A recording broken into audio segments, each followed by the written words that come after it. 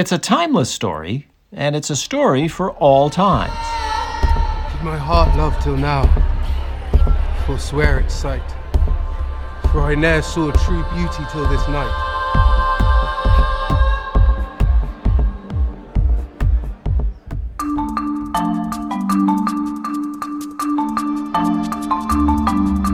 From the Folger Shakespeare Library, this is Shakespeare Unlimited. I'm Michael Whitmore, the Folger's director. Romeo and Juliet is popular.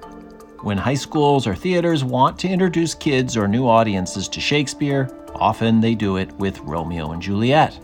So today, when theaters are shut down and all of us are still looking forward to hugging and kissing and holding hands safely again, it may not be surprising that there's a welter of new Romeo and Juliet productions out there. There's a new Spanish-English podcast version. There's Romeo #Juliet that made a splash at Sundance. And there's the production we'll be talking about on this program, the latest edition of the PBS series Great Performances, Romeo and Juliet, directed by the new artistic director of the Shakespeare Theatre Company of Washington, Simon Godwin.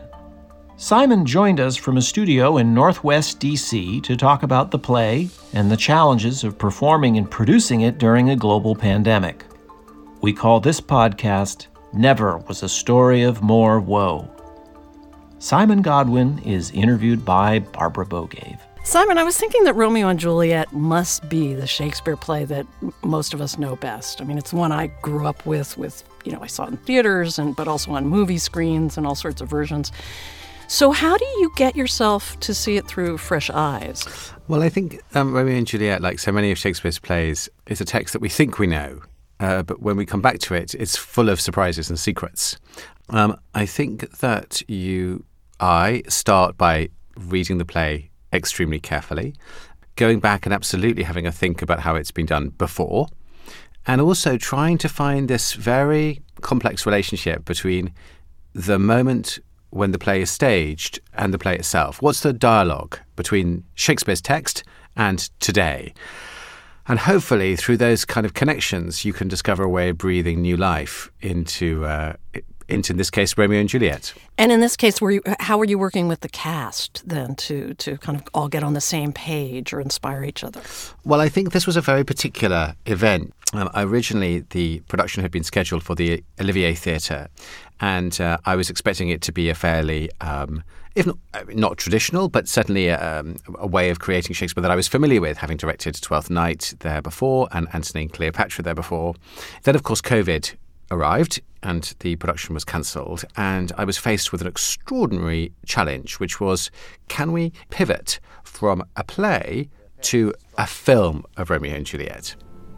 The fearful passage of their death-marked love and the continuance of their parents' rage, which but their children's end naught could remove, is now the 2 hours' traffic of our stage.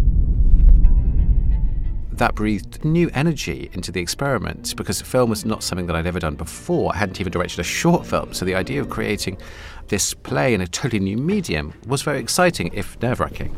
Here comes one of the House of Montague. Quarrel, I will back thee.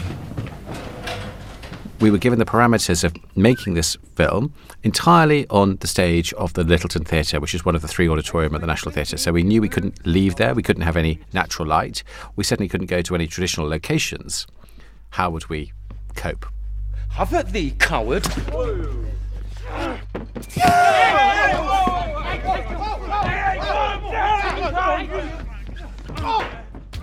As the Stoics remarked, the obstacle is the way. And that was keenly the case for us.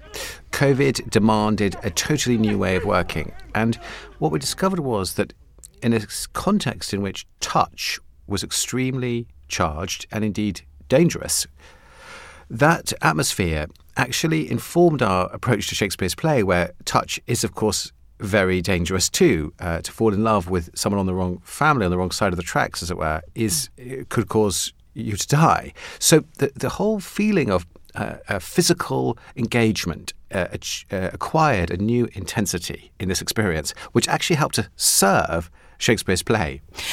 Stepping back from the COVID aspects of this, when you look at Romeo and Juliet, it does seem like a performance of Beethoven's Fifth in that we can all hum these bars. And often people are waiting for the balcony scene or the greatest hits of the famous lines.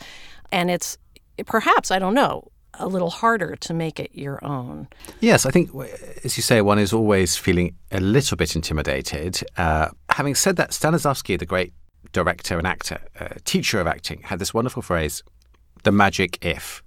If you were in the situation that these characters find themselves in, how would you behave?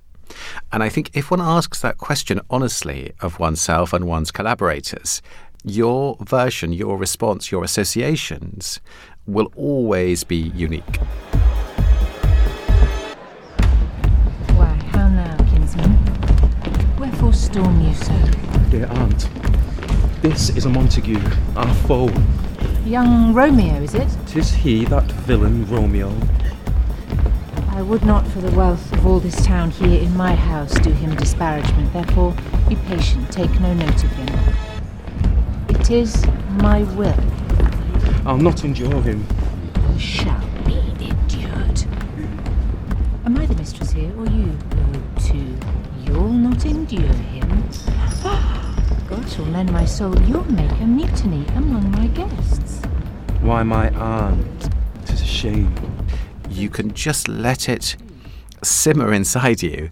And as you speak those words, as you think about the lighting and the set and the story, it will emerge from you in a very invigorating and fresh way. Oh, that's wonderful. So you're looking for that organic freedom and that organic process. And maybe then my next question doesn't even apply, because when you're, say, directing Hamlet or some of the other, big crowd-pleasing Shakespeare plays, you do face big picture decisions from the start, and you can decide, well, Hamlet, it's the revenge play. I'm going to take that direction, or it's a family play, or Henry V, this is a war play.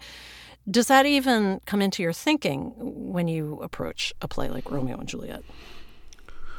Well, I think that, Brecht, I'm reminded of his line, don't start with the good old things, start with the bad new things.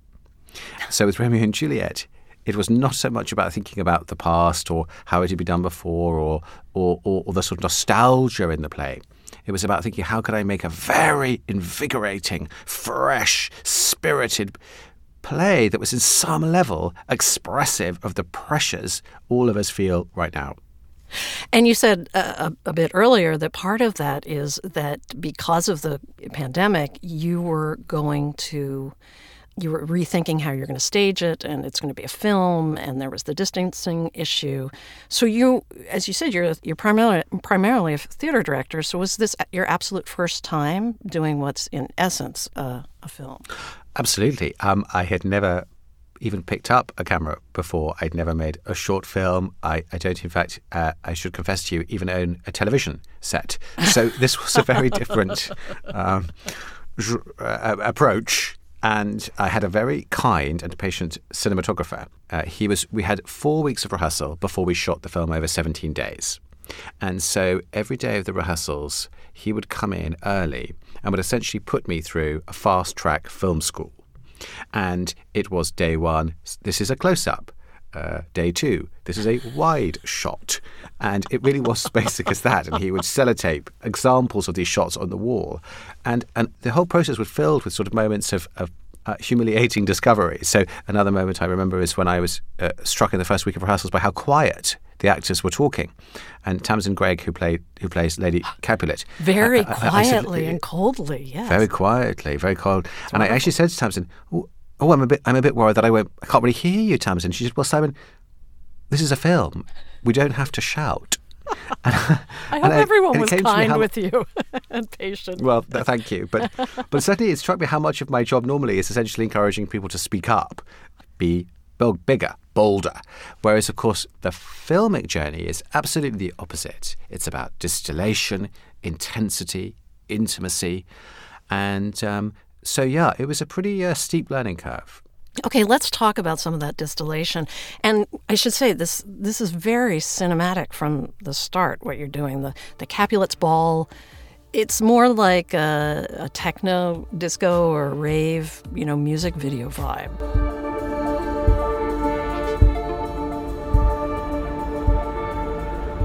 If I profane with my unworthiest hand this holy shrine, the gentle fine is this, my lips, two blushing pilgrims ready stand to smooth that rough touch with a tender kiss. Good pilgrim, you do wrong your hand too much.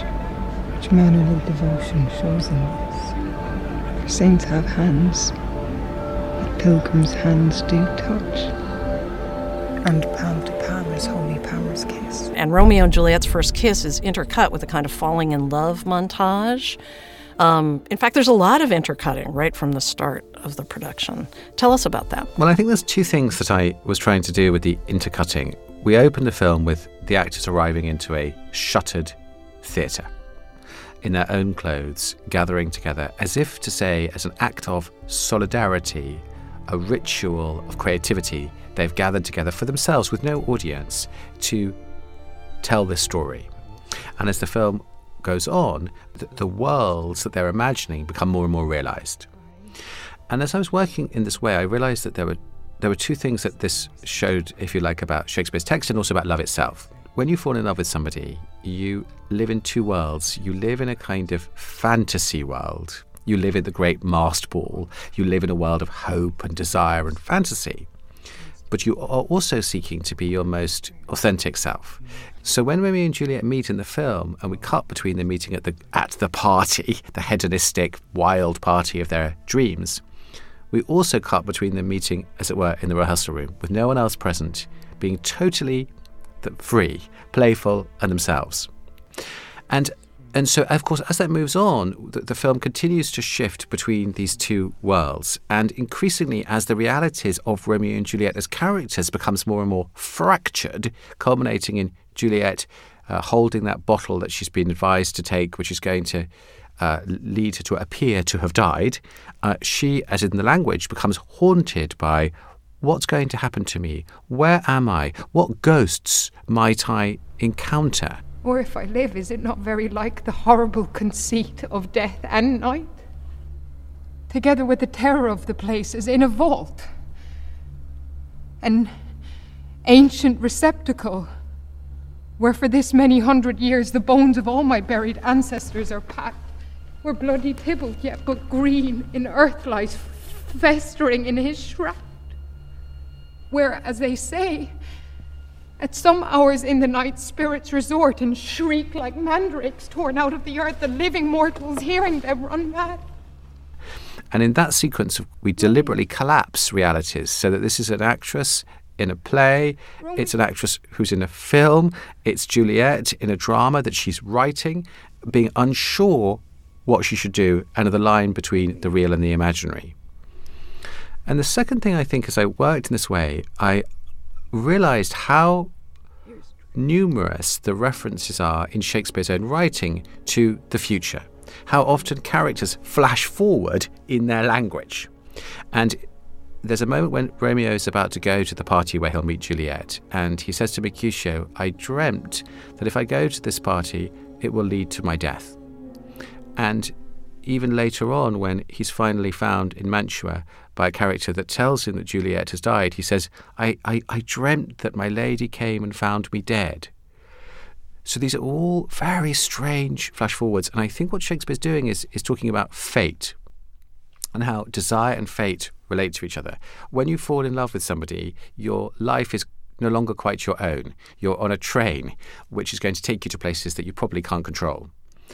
And of course, in the world of cinema, I could not only have that in the language, I could also create pictures. I could create actual flash forwards so that as an audience, we too are privy to what was going to happen to these characters.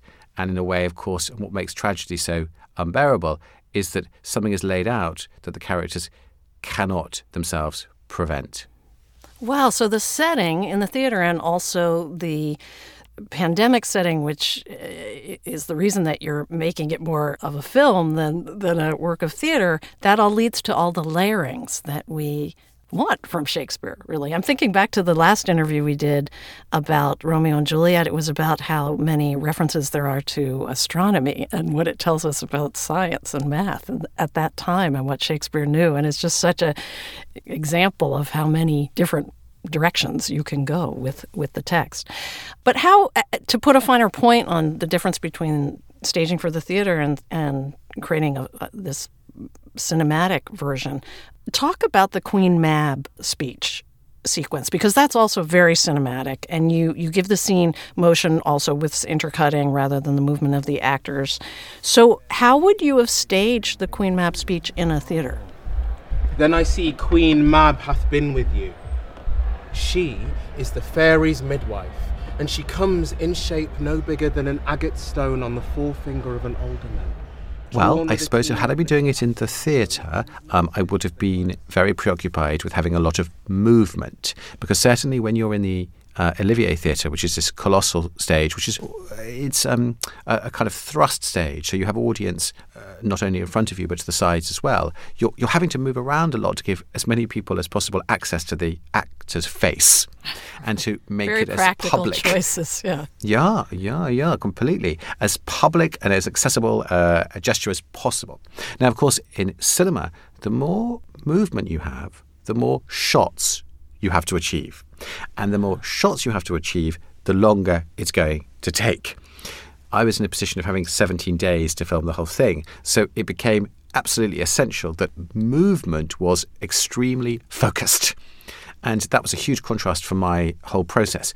But it was fascinating for the actors, particularly for Mercutio, who hadn't done a lot of screen work before, to let the camera in, to trust the camera, and to allow the movement to be in the language and in the voice as much as in the body. Then dreams he of cutting foreign throats, of breaches, ambushes, Spanish blades, of hell 5 fathoms deep, and then anon drums in his ear, at which he starts and wakes, and being thus frighted, swears a prayer or two and sleeps again. This is the very Mab who... So the movement in the voice as opposed to the body. This brings us to the paring down of the language. And how did that work in the scene? What was your experience of? Were you taking more and more away as you went along, or did you take too much? How did your actors react? Well, I think we were given quite a clear set of parameters that this was going to be something that was going to be on television and that the optimum running time would be around 90 minutes. Back to the obstacle is the way. I thought, okay, well, Shakespeare talks about the 2 hours traffic of our stage. 2 hours was what Shakespeare had in mind. We were at 90 minutes. So I realised, yes, we had to make some bold cuts. I personally have a very relaxed attitude about editing and about cutting, not least because, as we talked about already, a play as famous as Romeo and Juliet means that you're going to have the chance to see this play in many, many different versions over a lifetime. And ultimately, of course, Shakespeare will outlive all of us. So for me, it was exciting to go, right, this will be a version of Romeo and Juliet that's probably going to reach thousands, maybe even hundreds of thousands, maybe even millions of people who actually haven't seen the play before.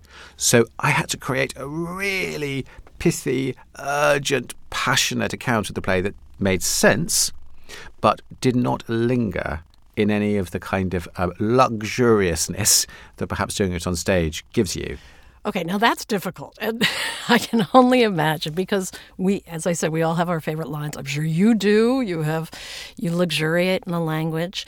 And one of the things I mean, there's so many things you could say about cutting lines, but one of the things I did notice is that you pass up the opportunities to play up any bawdiness in the script. There's the nurse's fallback speech is not there, in the part of Queen Mab about lips, hands and lips, and Juliet's any other part of a man, the Mercutio's prick of noon. I'll cut off their heads of the maids or the maiden heads, all that stuff. So maybe this was didn't even come up as a choice, but what was behind choices like that? Well, I think bawdiness in Shakespeare is notoriously hard to pull off. Oh, yeah. Anyway. And I think often you need quite vivid gestures to sometimes illuminate the comic language. I'm sure 400 years ago, the bawdiness would have been very present, very enjoyed by the audience. I'm sure many of the audience would have come to the plays to see the bawdy parts. The code the vocabulary is in itself become much more obscure for us. And I think Bawdy works best when there's a live audience that are in a way working together to explain a line by this ripple effect of laughter. And I think when you're watching, as we will inevitably be doing, watching this film in your own homes, it's much more difficult to process that bawdy joyousness. And so I felt like if I had to cut anyway, maybe focusing on the story and also making some changes which we can speak about, for example, giving the lines traditionally spoken by Lord Capulet to Lady Capulet, or bringing out the love affair between Mercutio and Benvolio. All of these things were ways of leaning into something new whilst letting other things go. I tell thee what, get thee to church o' Thursday, or never after look me in the face.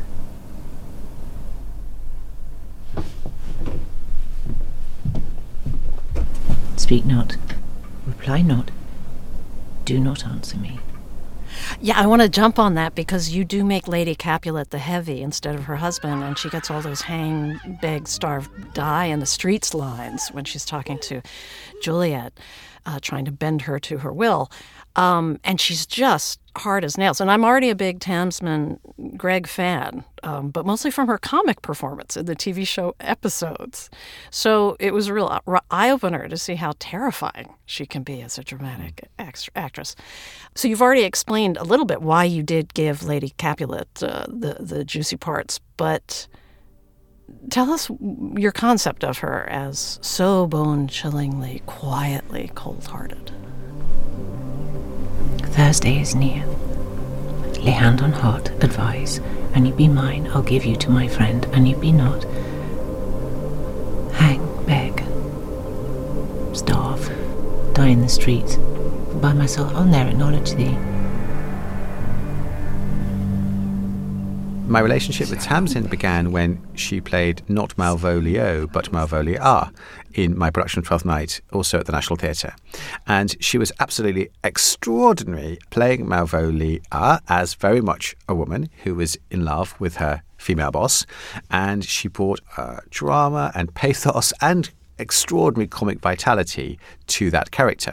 And for me, I think reading Romeo and Juliet, I'm conscious that this, in a way, over-familiar image of a man being verbally and often physically abusive to his daughter was something I felt we didn't need to see again.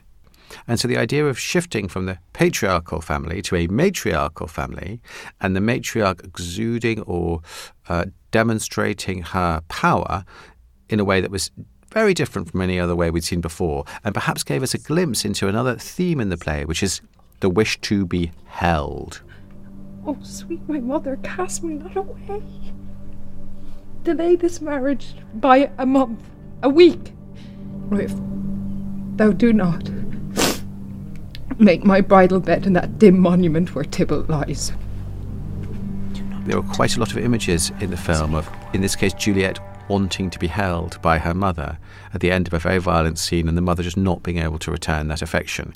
And of course, here was interesting because Tamsyn has spoken since about how the COVID context really informed the coldness that you describe. She herself was very frightened of touching anybody.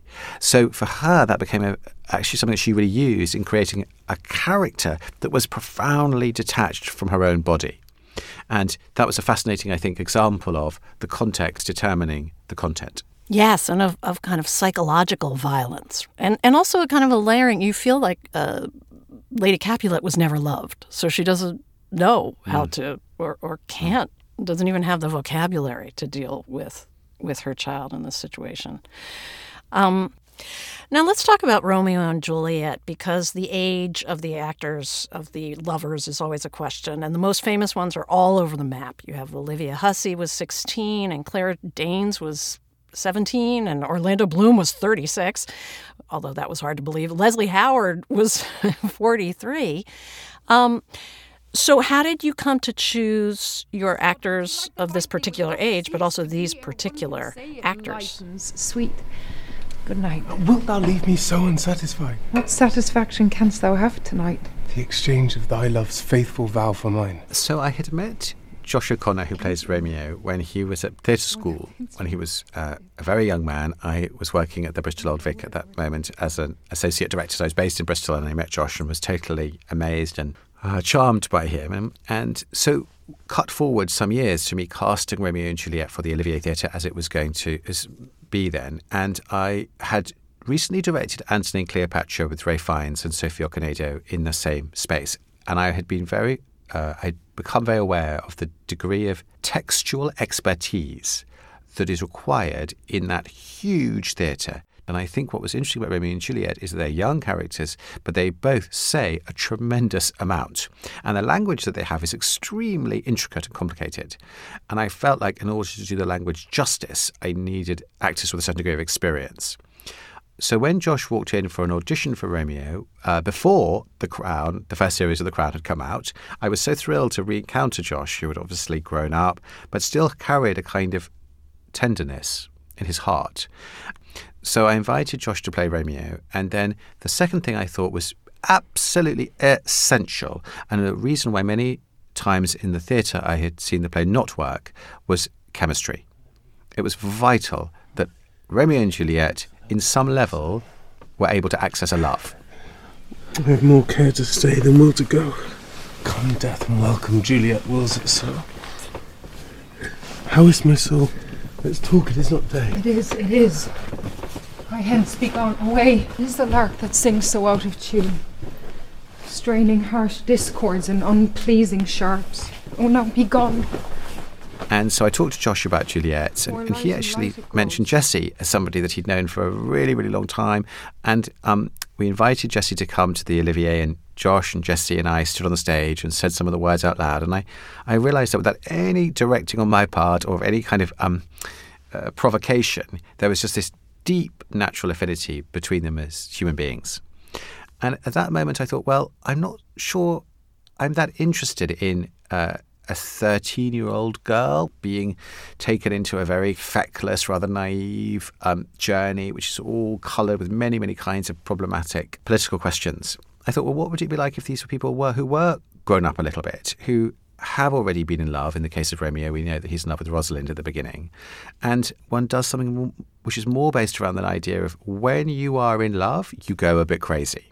And that's the case if you're 15, if you're 25, if you're 55. And we can move away from very, as it were, naturalistic ages into a much deeper kind of obsessiveness and intensity, both which I felt Josh and Jessie could deliver on. Come, civil knight.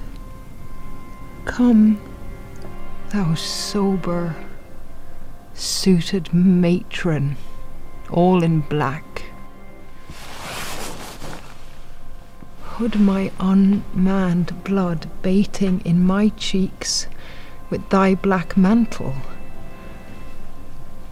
till strange love grow bold. Think true love acted simple modesty.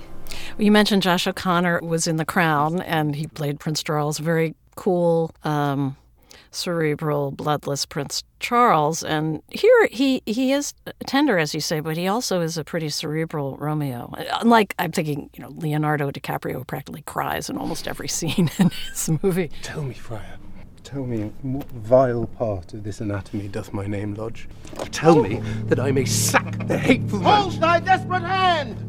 Hast thou slain Tybalt? Wilt thou slay thyself and slay thy lady that in thy life lives by doing damned hate upon thyself? Is that just Josh O'Connor? Is that his choice? That's who he is? Or are you in there too? Is it a little bit of both of you collaborating on this? Yes, I think I have to take responsibility that inevitably the director is sort of on the line in all the choices as well. Important, but also is revealed, let's say. Like, present? What's extraordinary is when you watch a play, is present, exactly, in ways that sometimes you don't necessarily expect or indeed seek. But when you watch something that you've made, you're also surprised by, oh, right, that probably does reveal something about me unconsciously. I think that Josh was interested in this way that he's described by his father at the beginning, when his father says, black and portentous must this humour prove. I think he's really talking about Romeo being depressed. And I think that there's a great darkness in Romeo and a great, Yes, a sort of sense of the sort of self-torture. And we know, of course, that he also kills people. So this is not really the sort of romantic, sentimental hero that sometimes he's portrayed as being. This is somebody who is over-thoughtful at times and over-emotional at others, somebody that's on a spectrum. And I think Josh was very interested in bringing all of those corners to light. Now, we've talked about the pandemic all throughout this, but I do just have some practical questions about making art during COVID.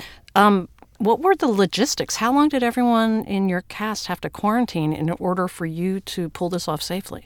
Well, there was the biggest part of it was the testing regime. So we were all tested between 2 and 3 times a week. And we rehearsed socially distanced, wearing masks.